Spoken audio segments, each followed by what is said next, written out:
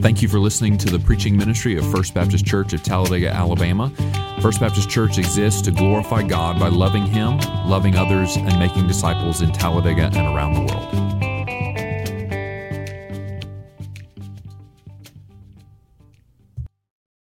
Romans chapter 1, this morning we'll be looking at verse 2, but I would like for us to read verses 1 and 2 just to give ourselves a little bit of context, so we'll read both verses today. Let's stand together, if you're able, in honor and reverence for the reading of God's Word.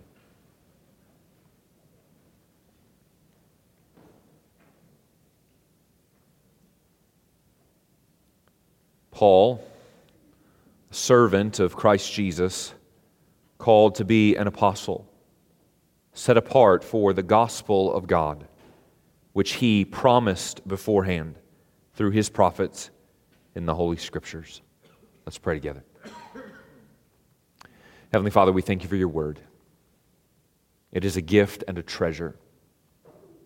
But Father, more than that, it is authoritative in our lives. So we pray this morning that indeed we would treasure it and value it. But we also pray that You would teach us to submit to it, even in our time together studying it this morning. Father, we pray together that You now would speak to us, that You would use me as Your mouthpiece. Your people need to hear Your words, not mine. So empty my mouth of my own words and fill my mouth with Your words. Give us ears to hear. Give us minds to understand, Lord, even as we begin a walk through what is at times a difficult book. Give us minds to understand. You desire for us to understand, so help us. Give us hearts that are obedient, not hearts that simply look into Your Word as if it were a mirror and then go away and forget everything that we've seen. But hearts that are obedient to Your Word and submissive to Your Word, such that when we leave this place, we leave forever changed. Because we have heard from You, the living God, through this, Your living Word. And we pray all of these things in Christ's name. Amen. You may be seated.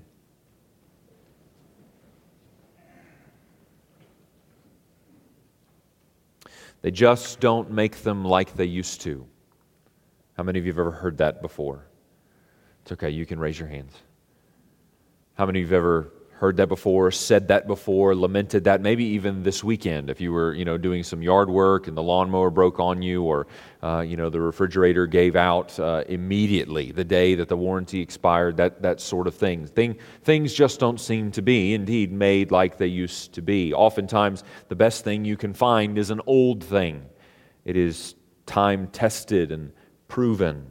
It's something you can trust more than what seems to be oftentimes cheap manufacturing in things that are brand new today. Something old just carries with it something more trustworthy. This is true most especially in matters of doctrine. We have said before that if you encounter a new teaching, something that is a novel and new idea amongst the Christian faith, which has been around for 2,000 years, it is not something you should quickly trust. New ideas in the Christian faith are 99.999% of the time bad ideas, if not worse. And so for the Apostle Paul, as he begins his setup, his introduction to his epistle to the Romans, it is important for him to establish that the gospel was not a new doctrine. The church in Rome needed to understand that the promise of the gospel that was now fulfilled in the New Testament was a promise first made in the Old Testament and was, in fact, the promise and intent of God before the foundation of the world. The gospel, the good news, was not an invention from the Apostle Paul, nor was it an advent of the New Testament. It was a promise fulfilled that God had made long ago. You and I need to recognize the very same thing, that the gospel is the promise of God from before the foundations of the world. It is the promise of God foretold in the Old Testament. It is the promise of God now fulfilled in the New Testament. And its foundation is the Scriptures. In verse 1 then, as Casey led us through last week, Paul made clear his calling and his authority to write the letter, and those were key and important. Who is this that is writing this letter to the church in Rome? Well, it's Paul, who's a servant of Jesus, called to be an apostle, set apart for a gospel ministry. But now in verse 2, he has to do something that is arguably even more important, and that is to establish not only his own authority to write the letter as he did in verse 1, but now to define the biblical authority from which he will be basing all of his discussion in this letter, all of the arguments he will make, all of the explanation of the gospel he would provide, and all of the applications of the gospel to our lives with which he will challenge us. All of it comes from the authority of the Scriptures. Of course, indeed, we know that as we read it now in the New Testament, this is divinely inspired Scripture. But the Apostle Paul needed to make sure that his original readers needed to know the same, that they were able to trust that this truth of the gospel was founded in the Scriptures and was not some newly invented idea of his own. Paul alludes to, or even directly quotes from the Old Testament 61 times just in the letter to the Romans alone. That's not even counting all the other times he does it in all of his other letters. In just the letter to the Romans, he alludes to or quotes directly from the Old Testament 61 times to establish the Old Testament as the foundation for the good news of the gospel. The gospel, as Paul claims here in verse 2 and will prove throughout the duration of the letter, is not his invention. It's not the advent of the New Testament. It is firmly founded. And what we will see this morning, remarkably more, it is promised in the Old Testament. It is indeed and truly what we call the old story. So there are going to be hard things that we talk about in our study of the book of Romans. We're going to take it slowly because there are going to be difficult things, chewy things for us to try to digest. Some of those will take a while to get to. If you've looked ahead, you know chapter 9 is coming, but we probably won't get there for 9 more years. Others will build over time. We'll get hints of them already here in the first few verses, even in this introduction. Some of these things we've already hinted at. Casey outlined some of those things, forecast some of those discussions we would have. They'll sort of build over time as we move through the book, and we'll get the chance to digest them slowly. Other things will hit us in the face quickly. We won't get far into Romans 1 when we will all want to take a collective gasp because of the things that it will force us to talk about from the biblical authority. We need to know from the outset of chapter 1, verse 2, that all of these discussions, all of these truths, hard as they may be, difficult as they may be for us to understand or even to digest, all of them come from the Scriptures, not from any man. It would be folly for us to spend the next several years walking through my ideas on things. It would be a waste of your time, and quite frankly, it would be a waste of mine. All the things that we will discuss from this book, because they come from this book, are biblical, scriptural, God's ideas and not man's. And we need to know this from the outset. And so we need to be faithful to seek to understand what the Scriptures say, more than what any man thinks or feels, including, by the way, ourselves. There will be a temptation that will occur several times, many times, in fact, as we study through the book of Romans. Again, if you've read ahead, you know where some of these things are going to hit you, where you will be tempted to think, well, I know that says this, but I feel more like this about it. Or I know that says that God works that out this way, but I feel more like it should be this way. Or I know God has given that instruction, or I know God has called that sin, or I know God has said this is what we must do, but this feels more palatable to me, so I'll lean that way. More important than anything anyone feels, including ourselves as we study this book, is to understand what does the Bible say about these matters. The hard truth that we come face to face with, and that we would certainly give lip service to. We would say this with our mouths. We know this with our minds. But we will be brought face to face in confrontation with this reality in our study of this book, is that you and I don't get to shape the gospel nor any biblical doctrine into a package that we prefer. Because it doesn't come from us and it doesn't come from any man. It comes from God. And it is clearly spelled out in the Bible, His Word.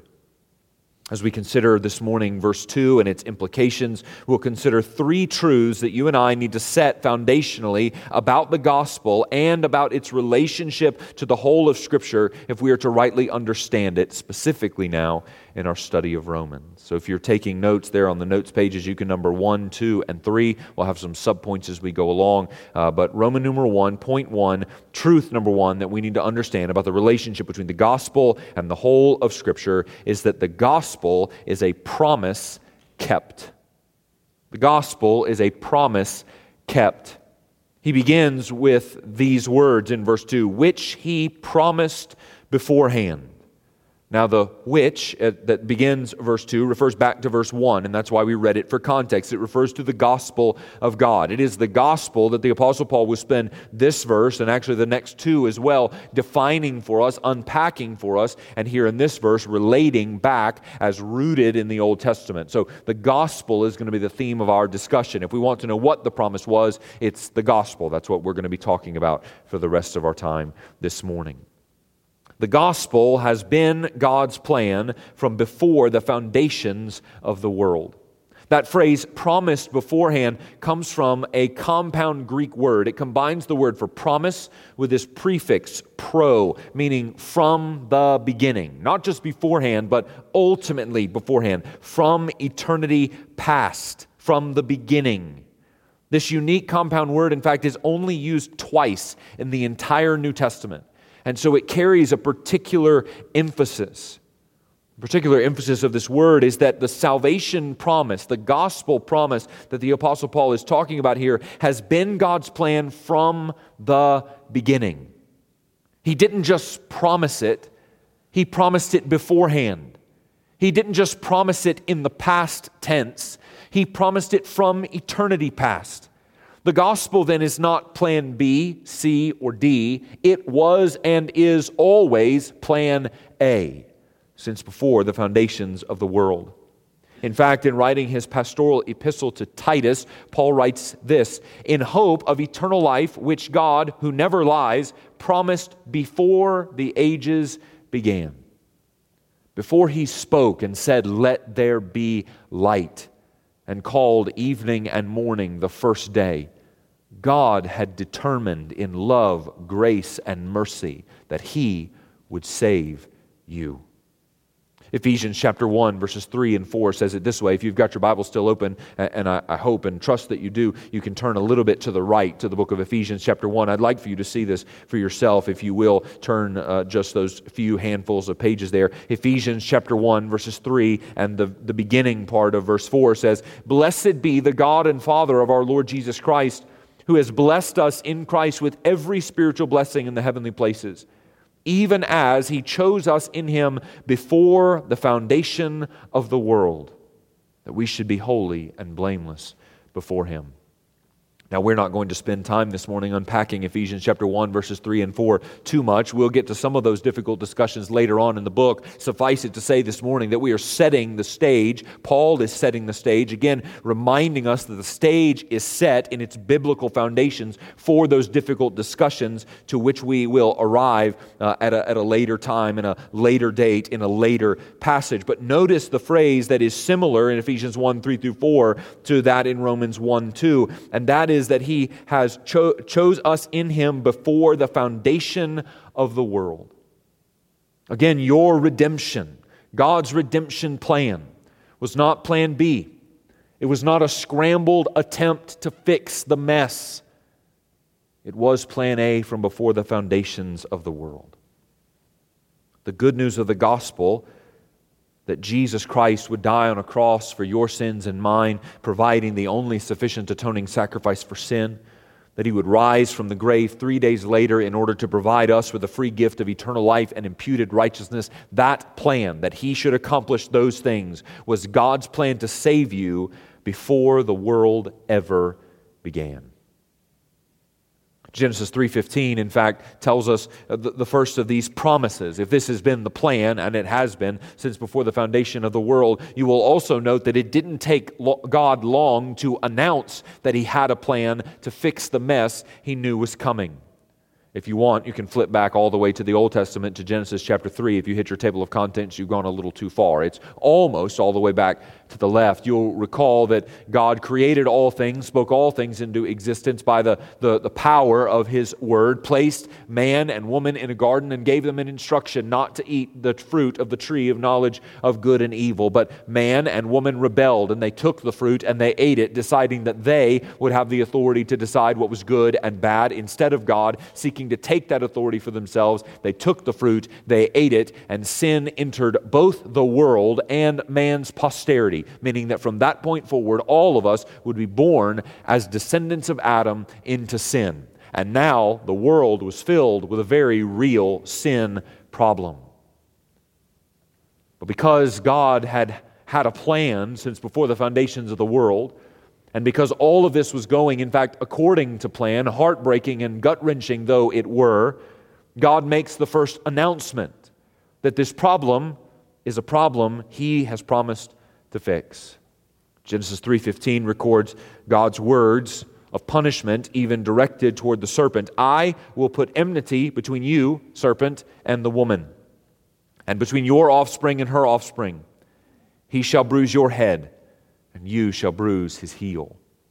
Now, we may look on a surface level at the promise of Genesis 3:15 and say, well, yeah, that's a rather obvious application. Anytime I see a snake, before it gets to bruise my heel, I try to crush its head. That's pretty common practice. If you live in my house, that's the rule. I don't care. The only good snake is a dead snake. But Genesis 3:15 promises something far greater than that. And that is, there is coming the seed of the woman, who will crush the head of the serpent. Jesus Christ, who though His heel will be bruised, that is, He will die on a cross and suffer under the wrath of the Father for our sins. In so doing, He will crush the head of the serpent and so deliver us from the bond of sin. God's plan from before the foundation of the world is announced in a prophecy immediately after the fall.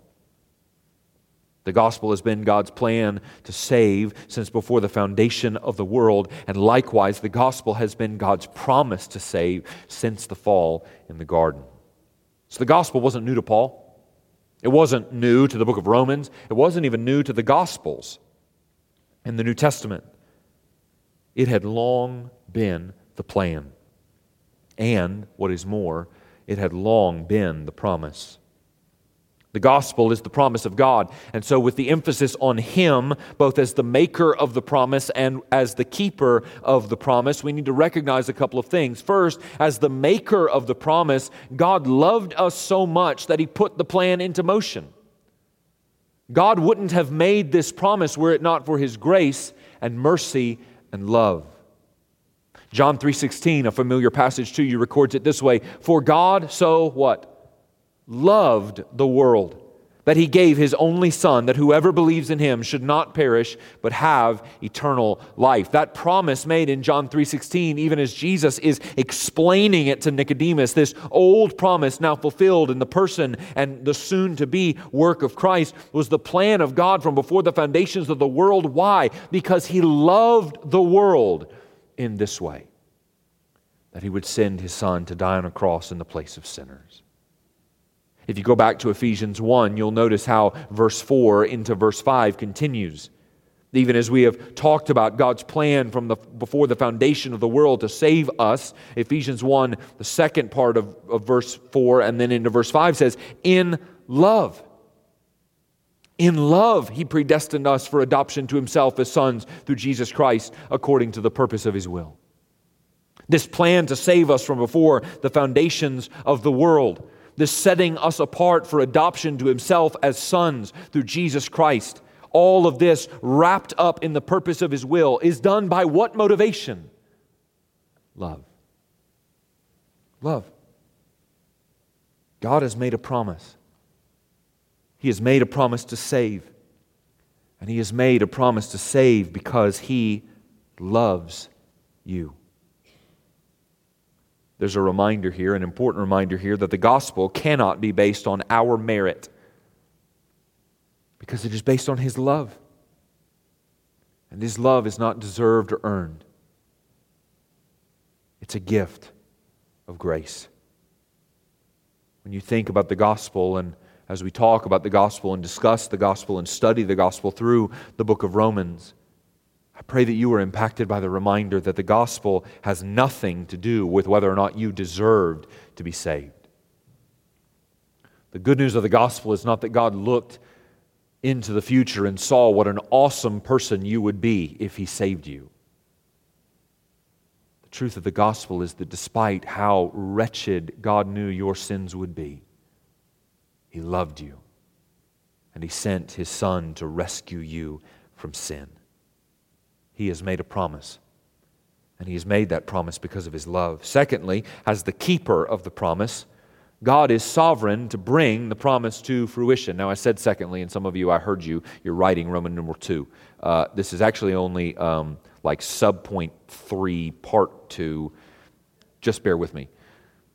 As the keeper of the promise, God is sovereign to bring the promise to fruition, to bring that plan to completion. God is the maker of the promise. He has made the promise by His love, grace, and mercy. But because He's the one that made the promise, He's also the one that keeps the promise. And if He's going to keep the promise, it is a reminder that He is powerful to do it. How many of you have ever made a promise you couldn't keep? How many of you have ever made a promise that was dependent on someone else for you to keep it? I can't think of an example right offhand, but if you gave me a moment, I would, but we're going to move a little more quickly than that. You've promised something, but it's not really yours to promise because you can't really do anything about it. I promise this is going to happen, or I promise that's going to go well, or whatever it may be. But it's not in your control. And so you have no real way of making sure that that promise gets kept. That's not true of God at all. When God makes a promise, God is also the keeper of the promise because God is able to bring it to pass. God's promise to save you is not, I love you so much, I really hope you get saved. I love you so much, I'm going to develop this plan and I hope it works out. I love you so much, I'm going to send my Son and I hope all that goes well for you so that you'll be saved. I really hope. I'm crossing my fingers up here in heaven. God who keeps the promise is able to keep it. He is sovereign and in control. And when He makes a promise, it's not just a blind hope that maybe it will come to fruition. He is sovereign to make sure that indeed it does. The word translated promise beforehand, we've already talked about how it stretches back into eternity past. It also occurs in the middle voice. That's important because in the Greek that describes the subject performing the action upon itself or acting upon itself or being affected by its own action. You have sort of in the grammar a grammatical doubling back on himself. It's a re-emphasis of the Father and His redemption plan and promise and His ability to keep that promise. So not only did He promise it, but He very actively promised it a long time ago, and now He who made the promise is able to make sure that that promise is brought to fruition and fulfillment. He made the promise Himself, concerning Himself, about Himself, that He would save. Notice the words in Genesis 3:15 that we already read. Who will put enmity between he and the woman? That it's not just a promise, it's not just a forecast of how things are going to go. How many of you like James Spann? If you're not raising your hand, you're lying. You like James Spann. And you know James Spann well enough to know that if his jacket is on, you're safe. And when you can see his suspenders, you better run for cover. You know James Spann, you like James Spann, you love James Spann. But James Spann, when he tells you what's coming, says this will happen. And he can usually be pretty sure. Now, of course, we know that weatherman can't be 100% sure, but he's a pretty good one. He seems to be fairly sure of himself. But even still, when he talks about the weather, he says, it's going to rain Tuesday. He doesn't say, I will cause it to rain Tuesday. He said, this is what is going to happen. Notice how different what God says is in Genesis 3:15. He doesn't say, there will be enmity between you and the woman. There will be enmity between your offspring, her offspring. What does He say? I will put enmity between you and the woman. and between your offspring and her offspring. God is sovereign, powerful, able to bring it to pass. He sent His Son to crush the head of the serpent. It didn't just so happen that Jesus of Nazareth died on a cross, and it's a good thing it worked out that the head of the serpent was crushed. God sent His Son to crush the head of the serpent. He is powerful to bring the promise to pass. And brothers and sisters, we're going to get here in just a moment, but let me just go ahead and forecast one of the things we're going to talk about. That is really, really good news for you and for me when we're talking about our salvation. It is sure because He did it. I can trust in the completed work of Christ because He did it. I can trust that the gospel is effective to save me because God made it happen. God sent His Son to that cross for me. It is not happenstance. It is the redemption plan fulfilled in the power of God to fulfill His promise. That particular emphasis is the reminder that the fulfillment of the promise is bound to the one who made the promise. God who made this promise is fully capable and indeed sovereign to bring it about. Galatians 4 and 5 says, "But when the fullness of time had come, God sent forth His Son, born of woman, born under the law, to redeem those who were under the law so that we might receive adoption as sons." Before eternity passed, God set in motion a plan to redeem you. In Genesis 3:15, immediately after the fall, God promised that the plan was coming to fruition. And in Galatians 4, when we open the Gospels, Matthew, Mark, Luke, and John, the fullness of time has come and God sends His Son to be born to die in order to save us. Brothers and sisters, He has made a promise and He has kept His promise. And because He has kept this promise, you know that the gospel doesn't call upon the power of our works. It calls upon a faith in the saving power of God. The gospel is not about my worthiness, but about His love. We've already said that. But the gospel is also not about my effort. It's about His redemption work. It's about the promise that He made and the ability that He has to complete the promise.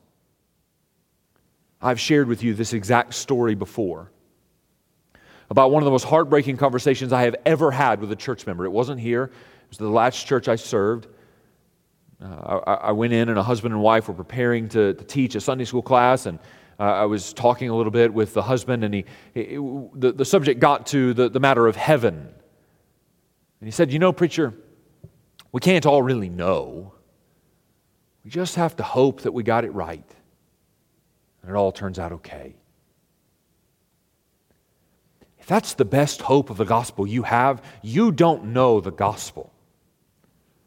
Because the gospel isn't about, I hope my effort is enough. I hope I've done enough to make old St. Peter happy. I hope I've been a good enough Christian to make God happy. No, the gospel isn't about your effort to save yourself. It is about God's ability to complete a promise and fulfill a promise and do the work that is necessary to do in order to save you. It's not about you saving yourself or trying your hardest or doing your best or cleaning up your act. The gospel is the good news that though your work was not enough, His is enough. And by His power and His grace, He can keep the promise to save. So we've said the gospel is a promise kept. Secondly, the gospel is prophecy fulfilled. The gospel is prophecy fulfilled. God used, as we're told in the continuation of verse 2, God used prophets as the vehicle through which He promised the gospel and through which those promises of the gospel would be delivered. Now, it's noteworthy that the Apostle Paul distinguishes these prophets as His prophets, that is, God's prophets. I was studying some of the commentary this week. They noted that the word His in the sentence in Greek is both possessive and subjunctive. And that may not make you very excited, but it made me really excited. Here's why. Because the fact that it is possessive is a matter of belonging. These prophets belonged to Him. That identifier distinguishes them from false prophets. We talked a lot about false prophets in our study of Jude and the danger of them. These prophets, the prophets who would make the promise, the prophets through whom God would communicate rather His promise as He made it, now communicating it through, delivering it through the prophets, they're His. They belong to Him. These aren't false prophets. These aren't prophets you may or may not be able to trust. These are God's prophets. And so when they're communicating the promise of the gospel, it comes from God. They're His prophets, His mouthpiece, His messengers. They belong to Him. But the subjunctive, at least as sort of this pronoun modifier, describes something that is going to be. And so not only did these prophets belong to Him, that is that they weren't false prophets, they were His prophets, these prophets were also sent by Him. He sent them out with this message. He didn't just find some guys and say, oh yeah, those guys will work, let them communicate it. No, He had prophets of His own, and He sent them out on purpose to deliver this message, this promise to us. This makes clear that it was God who used His prophets to proclaim His promise and His plan for redemption. God sent the prophets as part of His plan to prepare the way for His Son and to remind humanity time and again that despite how our sin corrupted the world and, more importantly, separated us from God, God would fix it. And God sent out prophets to tell us. Hebrews chapter 1, verses 1 and 2, which you read as the call to worship this morning, says, long ago, and at many times and in many ways, God spoke to our fathers by the prophets. Then there's that word, the word that changes everything in every Bible verse. But in these last days, He has spoken to us by His Son, whom He appointed the heir of all things, through whom also He created the world. All along the way, from Genesis to Malachi, God was promising a Savior is coming. My Son is coming. The seed of the woman is coming. The Messiah is coming. Promise after promise after promise. God sent out the prophets to say, He's coming. I'm going to fix this. I see your sin, and you need to know that judgment is coming. Because I'm holy, my stance toward your sin is wrathful. But because of my love for you, I'm going to fix this. The Savior is coming. And prophet after prophet after prophet after prophet He sends out with that message. The Savior is coming. Now in Jesus' life, as the gospel unfolded, all the prophecies concerning Jesus' first coming were fulfilled. Jesus was born in Bethlehem, just as the prophets foretold. Jesus descended from David, just as the prophets foretold.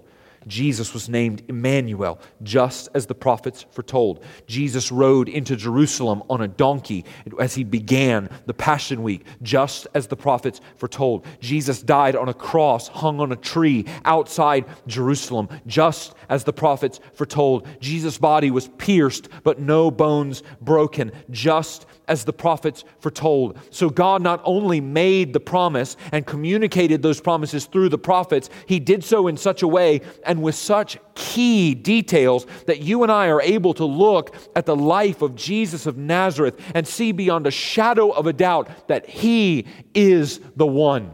He is the promised Savior. No one else has fulfilled these prophecies, but He has fulfilled every one to perfection and down to the finest detail. Jesus is the fulfillment of all of those promises through the prophets, and so He is the one to crush the head of the serpent. He is the one to save us from our sins. He is the one who accomplished the work of redemption that God promised. All these other prophecies about Him were true. But that also provides us with even more good news. That if God promised that these details would be true about Jesus through the prophets, and all of them have come to fruition, guess what other promise is true?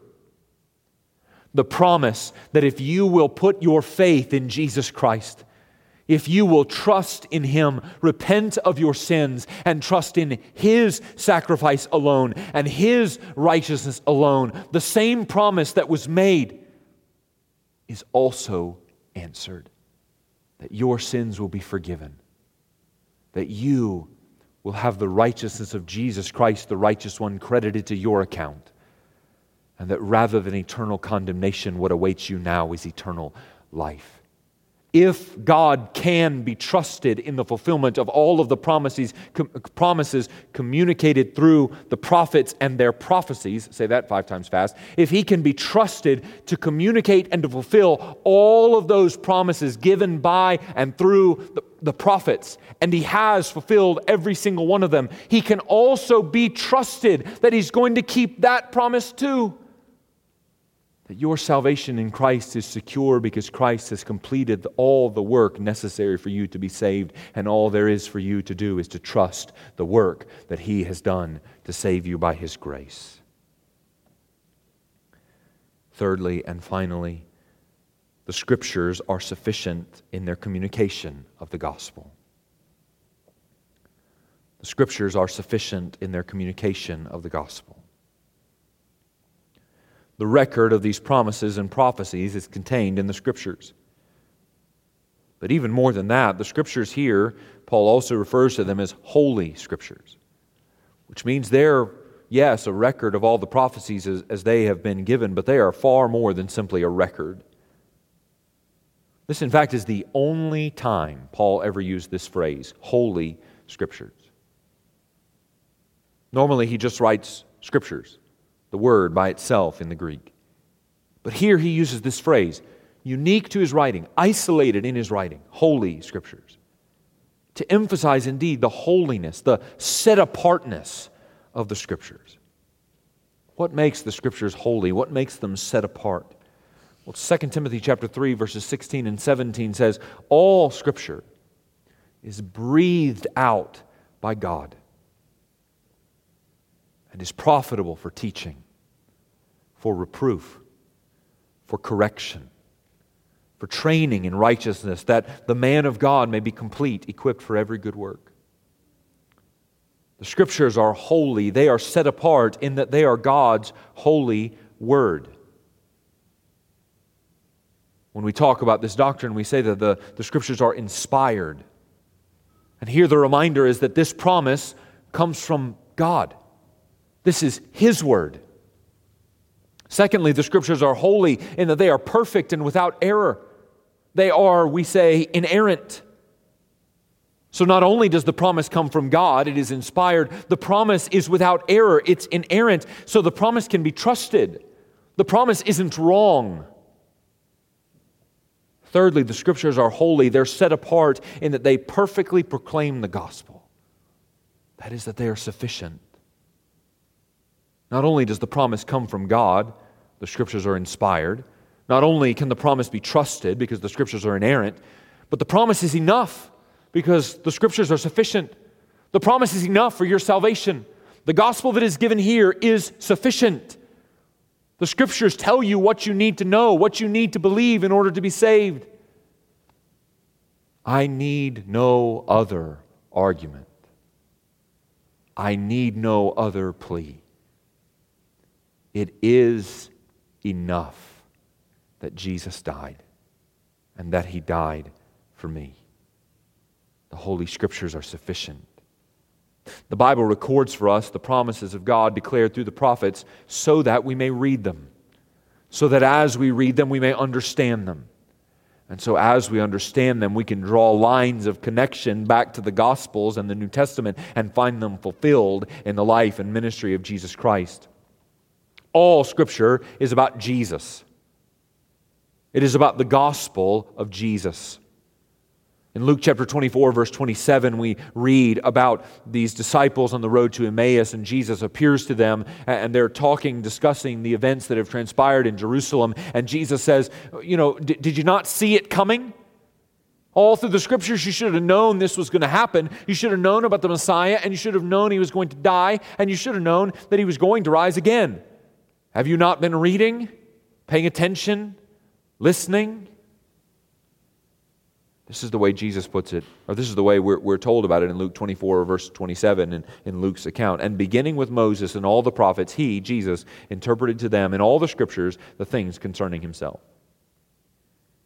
All of Scripture is about Jesus. Can you imagine being on that Bible study? Some of you were in our Bible study when I first started here about 4.5 years ago. We walked through on Wednesday nights one book of the Bible per week, talking about how you can see Jesus through the entirety of Scripture. And we flew at rapid pace with one book per week. But can you imagine, first of all, not your pastor, but Jesus giving that Bible study? And more than that, it not taking 66 weeks, but just a walk. Just walking with Jesus along the road, and Jesus says, hey, you remember reading that? Yeah, that was about me. You remember reading that? Yeah, that was about me too. And that, yeah, that was about me too. I think oftentimes that we make mistakes when we read the Old Testament, and we tend to try to moralize it. That is, that we look at the Old Testament, we look at these accounts, and we try to find what is the moral of the story and how does it apply to my life. And it can be helpful and useful for that. But brothers and sisters, if you miss Jesus in the Old Testament, you have missed the entire point. The point of the Old Testament is not that you should moralize it and try to be like the good characters and try not to be like the bad characters. The point of the Old Testament is that Jesus is the good character and you and I are the bad ones. But Jesus came to save us. It is about Jesus throughout the entirety of Scripture. In Genesis, Jesus is the seed of the woman who will crush the head of the serpent. In Exodus, Jesus is the deliverer who saves us from the slavery of sin.